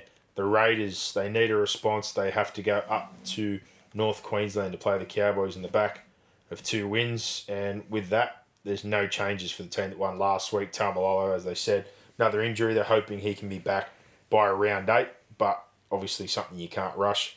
For the Raiders, Hodgson, as we spoke about earlier, is injured now. He's going to miss 2 to 3 weeks. Tommy Starling comes straight in to start at dummy half. And there's a number of changes after last week. Josh Papali and Joseph Tapine have been dropped back to the bench and reserves respectively, with Ryan James returning starting prop after missing a week. Ryan Sutton sliding back from the front row to lock, and Emre Gula from the bench last week to starting in the front row with James. Harawira, Naira and Horsberger on the bench for their first game of the year. And CSI Early drops from the interchange to the reserves. Sebastian Chris onto the wing for Bailey Simonson, who failed a HIA. So certainly didn't hold back. Tapine, who was red hot the first few weeks, out of the side into the reserves. And you've got Soliolo, who's been there solid, into the reserves. And I see Tomoko's name there. So I'm not sure about Curtis Scott, who seems to have avoided the axe at this stage, but it wouldn't surprise me. With Seb Chris's form and coming in for Simonson, I thought he would have maybe got that spot over the top. But, you know, if you pulled a late one there to get Tomoko on, Gula was good last week. James has been good before the injury. So definitely pulling no punches there, Ricky. No, he's not. I think they'll get a response. I'll go with the Raiders. And, Yeah, me too. And a big reason why, not only just the changes in the middle, but with Starling there, you know, it's going to happen out of the halves. If they do get any sort of ascendancy or platform, he'll either run if there's space, or he'll play early to those edges and just get those guys moving onto the football. And I think this would be a good week for Jack Whiten. Yeah, will be. So good signs, like we said, from the Cowboys, but I think this will be an upside for the Canberra Raiders as well. And Bluebet agrees they're a $1.28 favourite, $3.65 for the Cowboys, minus 9.5 is the line there. And the first of 3 games on Anzac Day on Sunday, the West Tigers up against the Manly Seagulls. In the past, they've had one up at Brisbane, Melbourne and Sydney the last few years, haven't they? No, Anzac Day. Yeah. Traditionally, it is Been a few years Roosters, there. Dragons, and Melbourne Yeah, Warriors. but I think we had a few years there where we had Brisbane South, didn't we, or someone else play? I thought they had one in every state. There was 1 year there where we had every game on Anzac Day. There you go. It started at 12, I think. But for the Tigers, Michael Cheekan moves into the centres with Asu Kapoa now out with tearing his ACL. Leilua Headnock returning after missing a week to take Cheekan's spot in the reserves. Alex Seyfarth moves from the reserves to the bench to swap with Thomas McKaylee. Desi Hasler, no surprise, names the same 17 that won last week. And Curtis Siren and a few other guys still sidelined, yet to be clarified when they'll be coming back. With what you saw last week, you know, great spirit by the Tigers, but crushing blow to lose that game. For Manly, I think they'll be looking to build on that sort of form. Interested to see Simpkin go around again and, you know, Cheekan coming to the centres there instead. Maybe there's a late change there that gets him back to the bench, or he goes with Leilua again. I wouldn't be bringing Joey back in. That's just me, but I don't know what to make of the Tigers, but what Manly did last week was certainly no fluke, and they'll be looking to build on it, so I'll stick with Manly. Oh, it's at the Tigers. But they've had some close contests, these two, in the last couple of years, so... 2015, Anzac Day, 5 games. On Anzac Day.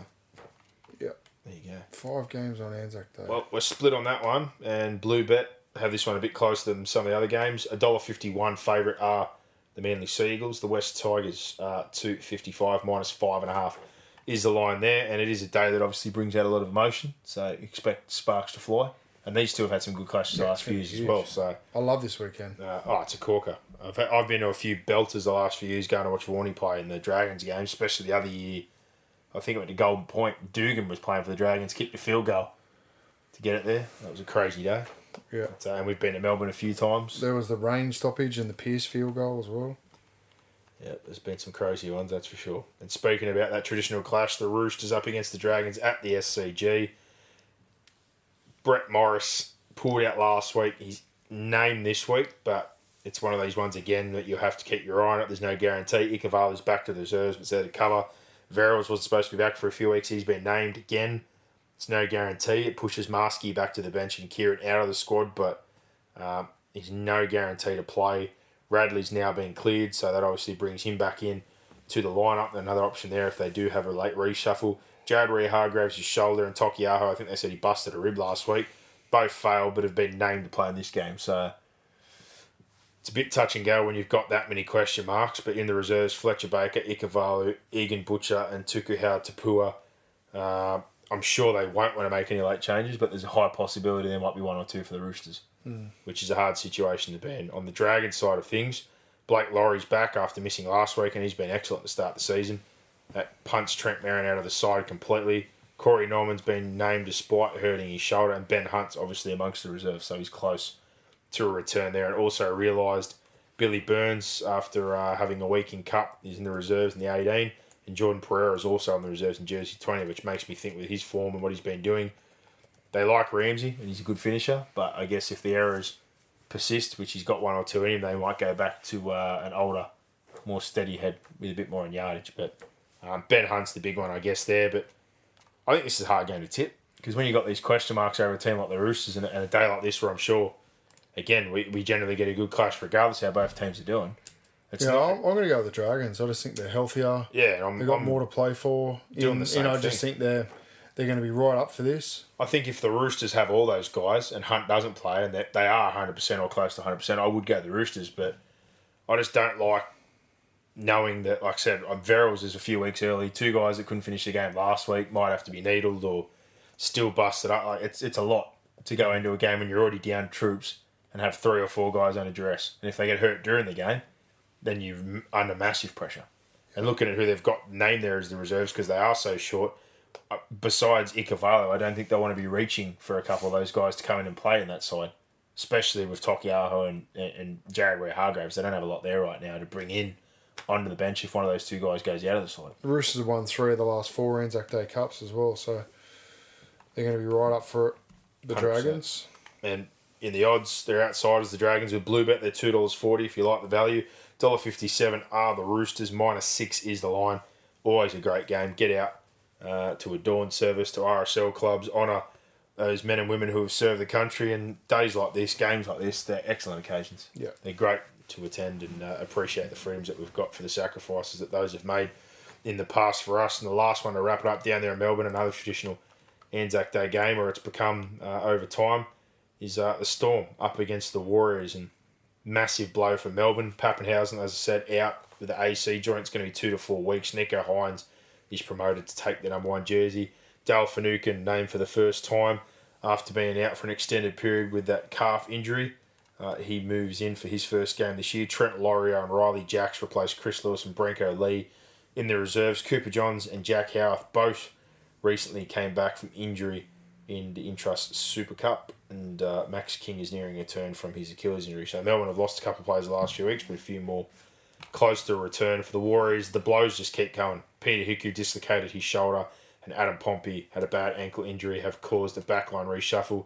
Fusitua is supposed to return on the wing. Marcelo Montoya moves to the centres, and Jack Murchie has had to go in for cover with the injuries they've got.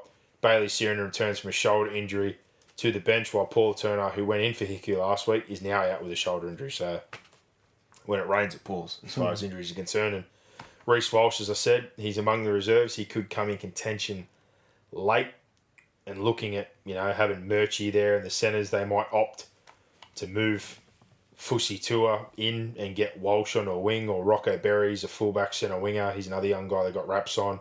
But looking at where they're at right now, all their extended reserves are kids. Tom Arlo's played one game as a prop. Berry's flag eligible, I'm pretty sure, centre winger fullback. Walsh is 1 year out of Australian schoolboys, who they've just got over from Brisbane. And Tanya Otakolo was a kid we watched on video just before COVID hit when we were about to play the Warriors in New Zealand at gun number 9.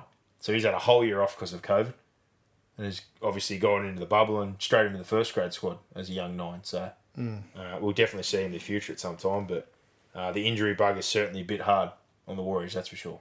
So even with Pappenhausen being out, the fact this is down in Melbourne, Melbourne's got a lot more stability. Grant back, the dual 9s in their forward pack, and obviously a lot less going on. You'd have to think Melbourne.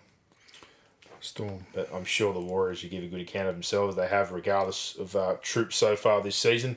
And the odds with Bluebet, $1.13 favourite are the Melbourne Storm, $6 for the New Zealand Warriors, minus 14.5 is the line with the bookies there at Bluebet. And again, big thank you to Bluebet for supporting our charity account and our charity for this year. Bears of Hope, a win finally last week after the first 2 weeks, $166.50 in the kitty. Hopefully plenty more wins to come, Boxhead. Hope so, mate. Is there anything that takes your eye? I like the Dragons. So if that's, an option there at $2.40, the Dragons side of things, the Melbourne Storm Warriors game's a bit wide. Tigers, Manly's a bit wide. Raiders at $1.30. It's not terrible, but again, I think South's not bad value at $1.43. But we'll have to have a look, I guess, later in the week. Yeah. As things get closer and more things get confirmed. But I'm maybe with you. $2.40 doesn't seem too bad for that clash with a few clouds over some guys' heads. But we'll come up with something. And hopefully, like we said, keep the ball rolling for Bears of Hope. So a big thank you again to bluebet.com.au. Get on the website, bet with Bluebet today, or download the app. True Blue 100% Aussie bookie. Thanks to them. Thanks to Penrith Solar Centre. And most importantly, the reason we do this show every week. Thank you to you, the listener out there, who tunes in every week and listens to us gibber about rugby league. Just a couple of guys with big, thick, calcified melons who like talking about the game. And it wouldn't happen without you, the fans. The answer is a pineapple. If you haven't got onto Acast yet, get on board. Thank you for taking us on board. That platform, iTunes, rate, review. The reviews have slowed down. Come on, people. It takes 5 seconds if you've got the iTunes out. Hop on, chuck us a 5-star. Hashtag talk the pot up. If you think the show's shit, I don't know why you're listening, then give us a 1-star. Do what you got to do, but write a review. Wrap the show up. Feel free to message again around work and kids and family and everything else. We get back when we can. We're not always the quickest to respond, and absolutely loving the discussion page. You've got to post that up again, but everyone in there gets some pretty good discussion. Yep. And for the most part, people do the right thing and don't attack each other and get triggered on the keyboard. They keep it pretty straightforward, so that's always good to see. Yeah. But as I say, as always, this we love talking footy, and we would regardless, but there's nothing better than having people out there that actually like listen to us dribble about rugby league and support the show. So thank you again. You're the most important person to us. Yeah. So. And I haven't eaten dinner and it's 11 o'clock, so... Excellent. And I've got to get up at 5 a.m. for work. How good. For the fans. Cheers, Dad. And while we're on the air, interesting development. We stopped recording for a bit there because I had 2 random transactions pop up. I've been skimmed. Some bloke has taken it upon himself to be a premiership skinner. He's got my card. They've taken it to Batto Bay. If anyone down there in Batto Bay is a listener and you see someone running around with a card with my name on it, feel free to jug punch them. Yeah, it's fucking low act. Oh, I know with technology now and scanning and when you stick it in fucking yeah, but an ATM or this, someone's gone to the effort. But when you got random transactions popping up from fucking a completely different spot at 10 o'clock at night. Yeah, the absolute feces of society. Anyone and the worst part is when we stopped recording, I tried to call Combank and they go, we got a 30-minute wait. I'm like, for fuck's sake. Yeah, it's late at night. I'm just looking for someone to sort me card out. Someone's taking me hard-earned, pissing it up the wall, rather than just doing what the rest of us are doing and earning a quid. Yeah. You're fucking low life. So, there you go. Good times. End on a high note. For everybody out there, like we said, Anzac Day weekend, get out there, dawn services, RSL clubs. Big thank you to those that have served the country and give us the freedoms we've got today. And for now, enjoy your week and enjoy your rugby league. Bring it on. Give us more. Give us more. Where are you going? What's going on here? Is that it? Is that it?